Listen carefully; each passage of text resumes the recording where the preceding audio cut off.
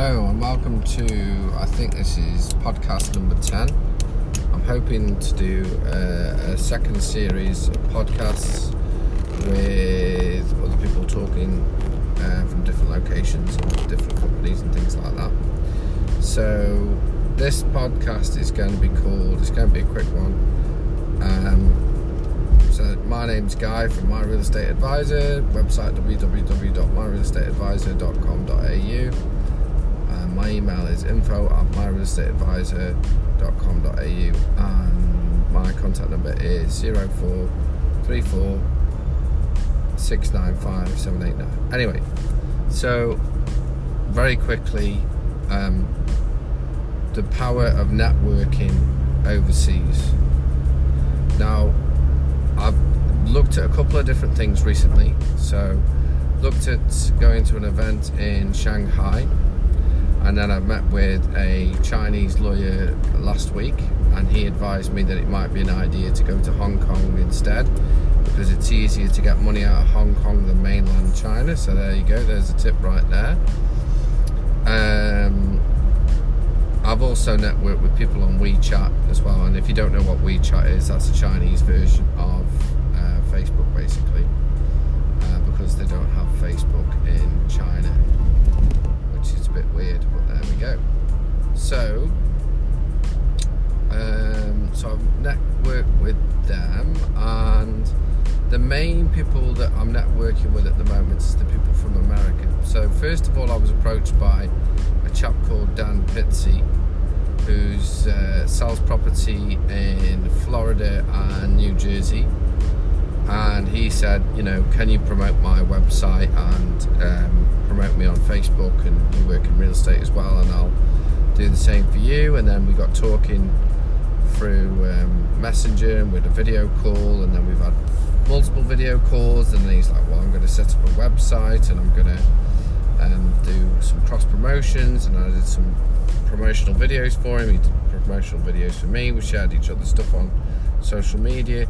So that was stage one, and then stage two was he was connected to quite a lot of people in LinkedIn, and then they found me through LinkedIn.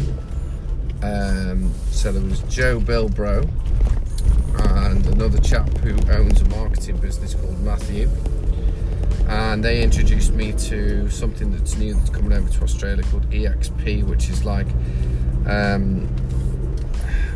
I don't want to say pyramid scheme, but it is, I suppose it's sort of like a pyramid scheme, where you use their services and they do an 80-20 split on commission, and it's a platform that you can use to then recruit your own little team of real estate agents, and you get a little bit of their commission, and then when they recruit people, it builds from there, sort of thing.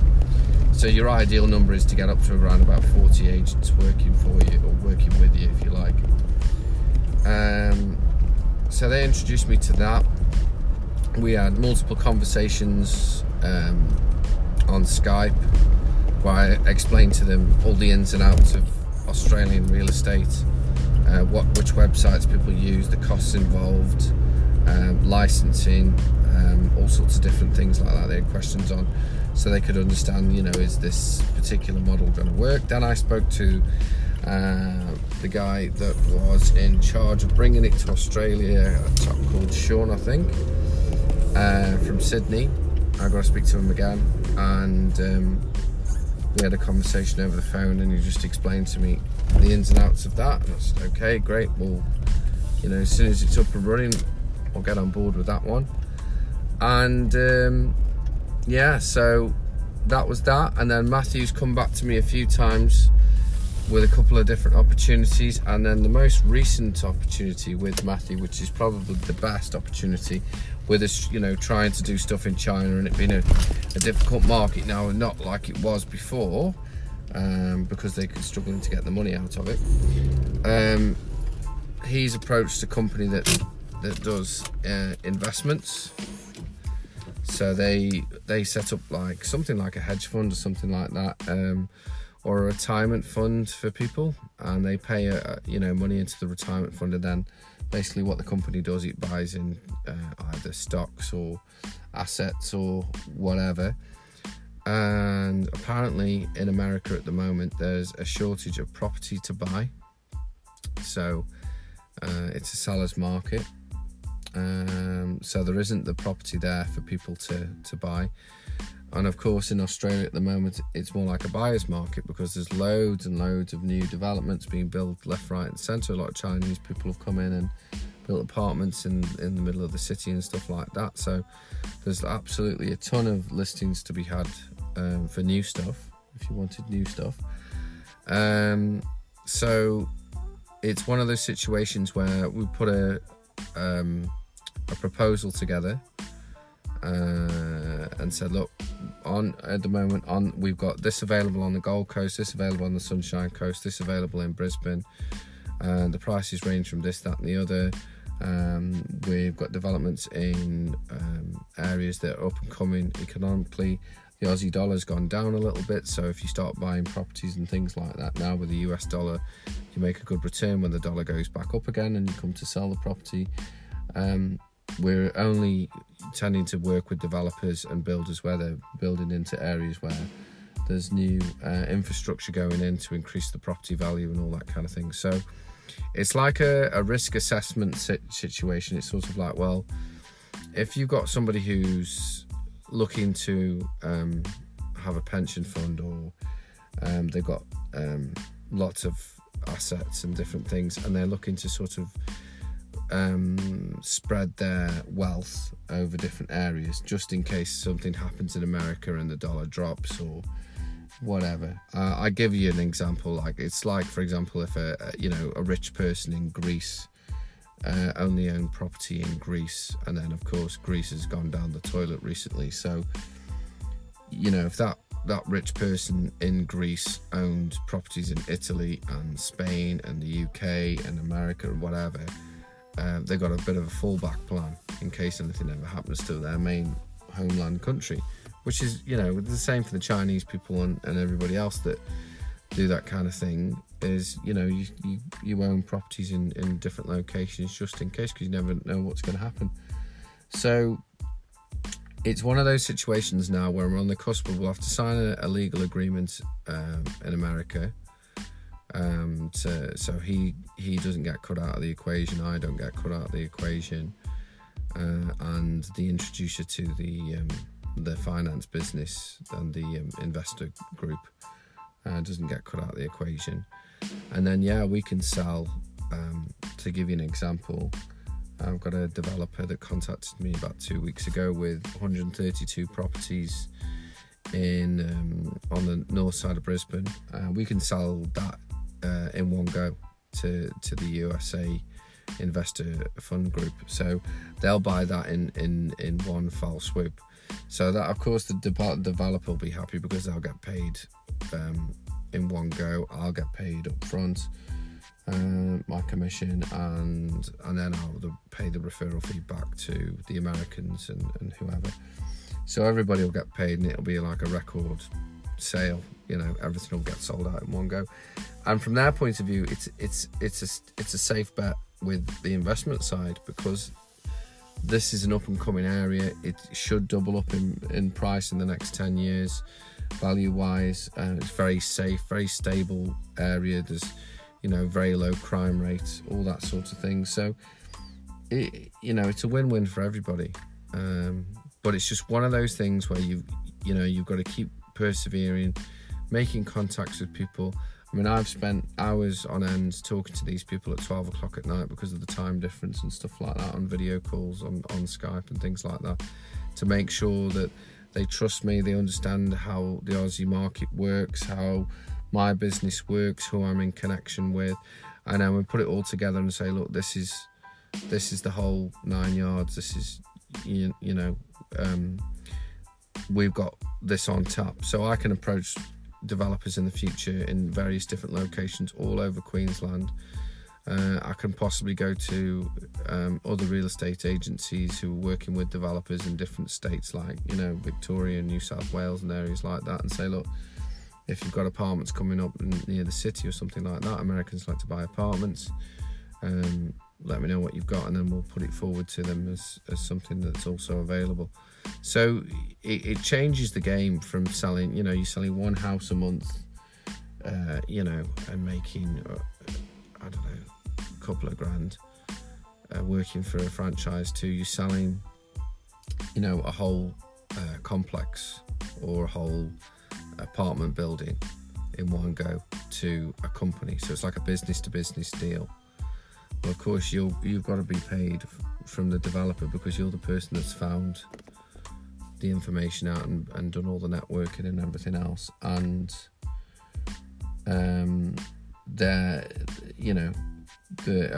the American company have obviously got to make their profit margin out of it as well. How they make that, I don't know. I mean, they might make it when the properties are sold later on down the track, when they've doubled in value, or whatever. So, but either way, everybody's got to walk away with some money, and it's going to be it's going to be a lot of commission. It's going to be a lot of money. The developer's going to do very well out of it. The investment company's going to do very well out of it, and the people investing are also going to do very well out of it. We'd also, handle the side of, if they needed contacts over here for solicitors or accountants, we'd set them up with people that we normally refer. And then also with property management, we recently sourced a very good property management business. So we'd obviously put them forward to get tenants in. And obviously, with it being a new building, and new houses and things like that, you're always going to get those tenanted first anyway, because young people are always looking to move into somewhere new. Nobody really wants to move into an old place from the 90s or whatever that's a bit beaten up. They want fresh and new, and you can still smell the paint kind of thing. So it's a win-win for everybody. But I just wanted to do a very quick podcast to sort of say, I've got that in the works, and that's the power of networking overseas. It is difficult. It does involve working outside of normal 9 till 5 hours, and having conversations with people and figuring out how things are going to work, because it's a very different market in America, for example, than it is here. I mean, there's two agents working in America. There's the seller's agent and the buyer's agent. Well, over in Australia, it's just the seller's agent. It's just the person that's selling uses a real estate agent, and that's it. Whereas America, they put the deal together between the two agents, and they get paid either side, which is, in all fairness, is probably a better way of doing business, because it's more negotiation and less emotion involved. So I think that's probably an easier way to do it. But that's just not how it works over here. It's you don't really get many buyers agents here. It tends to be sellers that use an agent and things like that. So it's one of those things now where it's on the cusp of snowballing, and it's going to be down to now networking with lots of different businesses to make sure the stock's available. Because if they decide to run with it and go, okay, well, what have you got available? I mean, I've got access at the moment to around about 650 properties all up, so it's just under $300 million worth of property I've got that I can sell to people for a couple of different developers and a builder. So it's there, but there's a very real possibility now that these large high-end companies are going to go, okay, yeah, we'll buy all those projects. What else have you got? So it's going to be, I mean, it's going to be amazing if that happens. I'll be very pleased. I can take a month off work and sit back and, chill out on the beach for a bit or something, go do some traveling, whatever. But at the same time, it's one of those things where, okay, well, it's supply and demand now. If there's suddenly all of a sudden becomes a big demand from the US, then you've got to jump on it, and you've got to make sure that you can cover that demand. So it's going to be ringing up a lot of different businesses and looking at what new developments are available in Brisbane and the Gold Coast and the Sunshine Coast. But what I have learned is, at the end of the day, the developers are normally pretty happy to work with with any real estate agent who can find them a buyer. So yeah, we'll see how it goes. I'll have to, let you know how it goes in the next series. But I just thought I'd do a very quick podcast on how that's gone. Obviously, still networking with all the people in Queensland, but yeah, it's just different kettle of fish. And I think you've got to think outside the box. If the Chinese market's gone and there's a language barrier and it's in the too hard basket, then you've got to go, righto, well, who else speaks English and who else has got money and a big population and whoever? All right, well, it's America and Canada and places like that. You probably next go to place to try and earn some money. So this has been Guy Brown from My Real Estate Advisor. I hope you enjoyed this podcast, just a very quick one. And jump on the website, drop me an email, and feel free to give me a call. Thanks. Have a great day. Cheers. Bye-bye.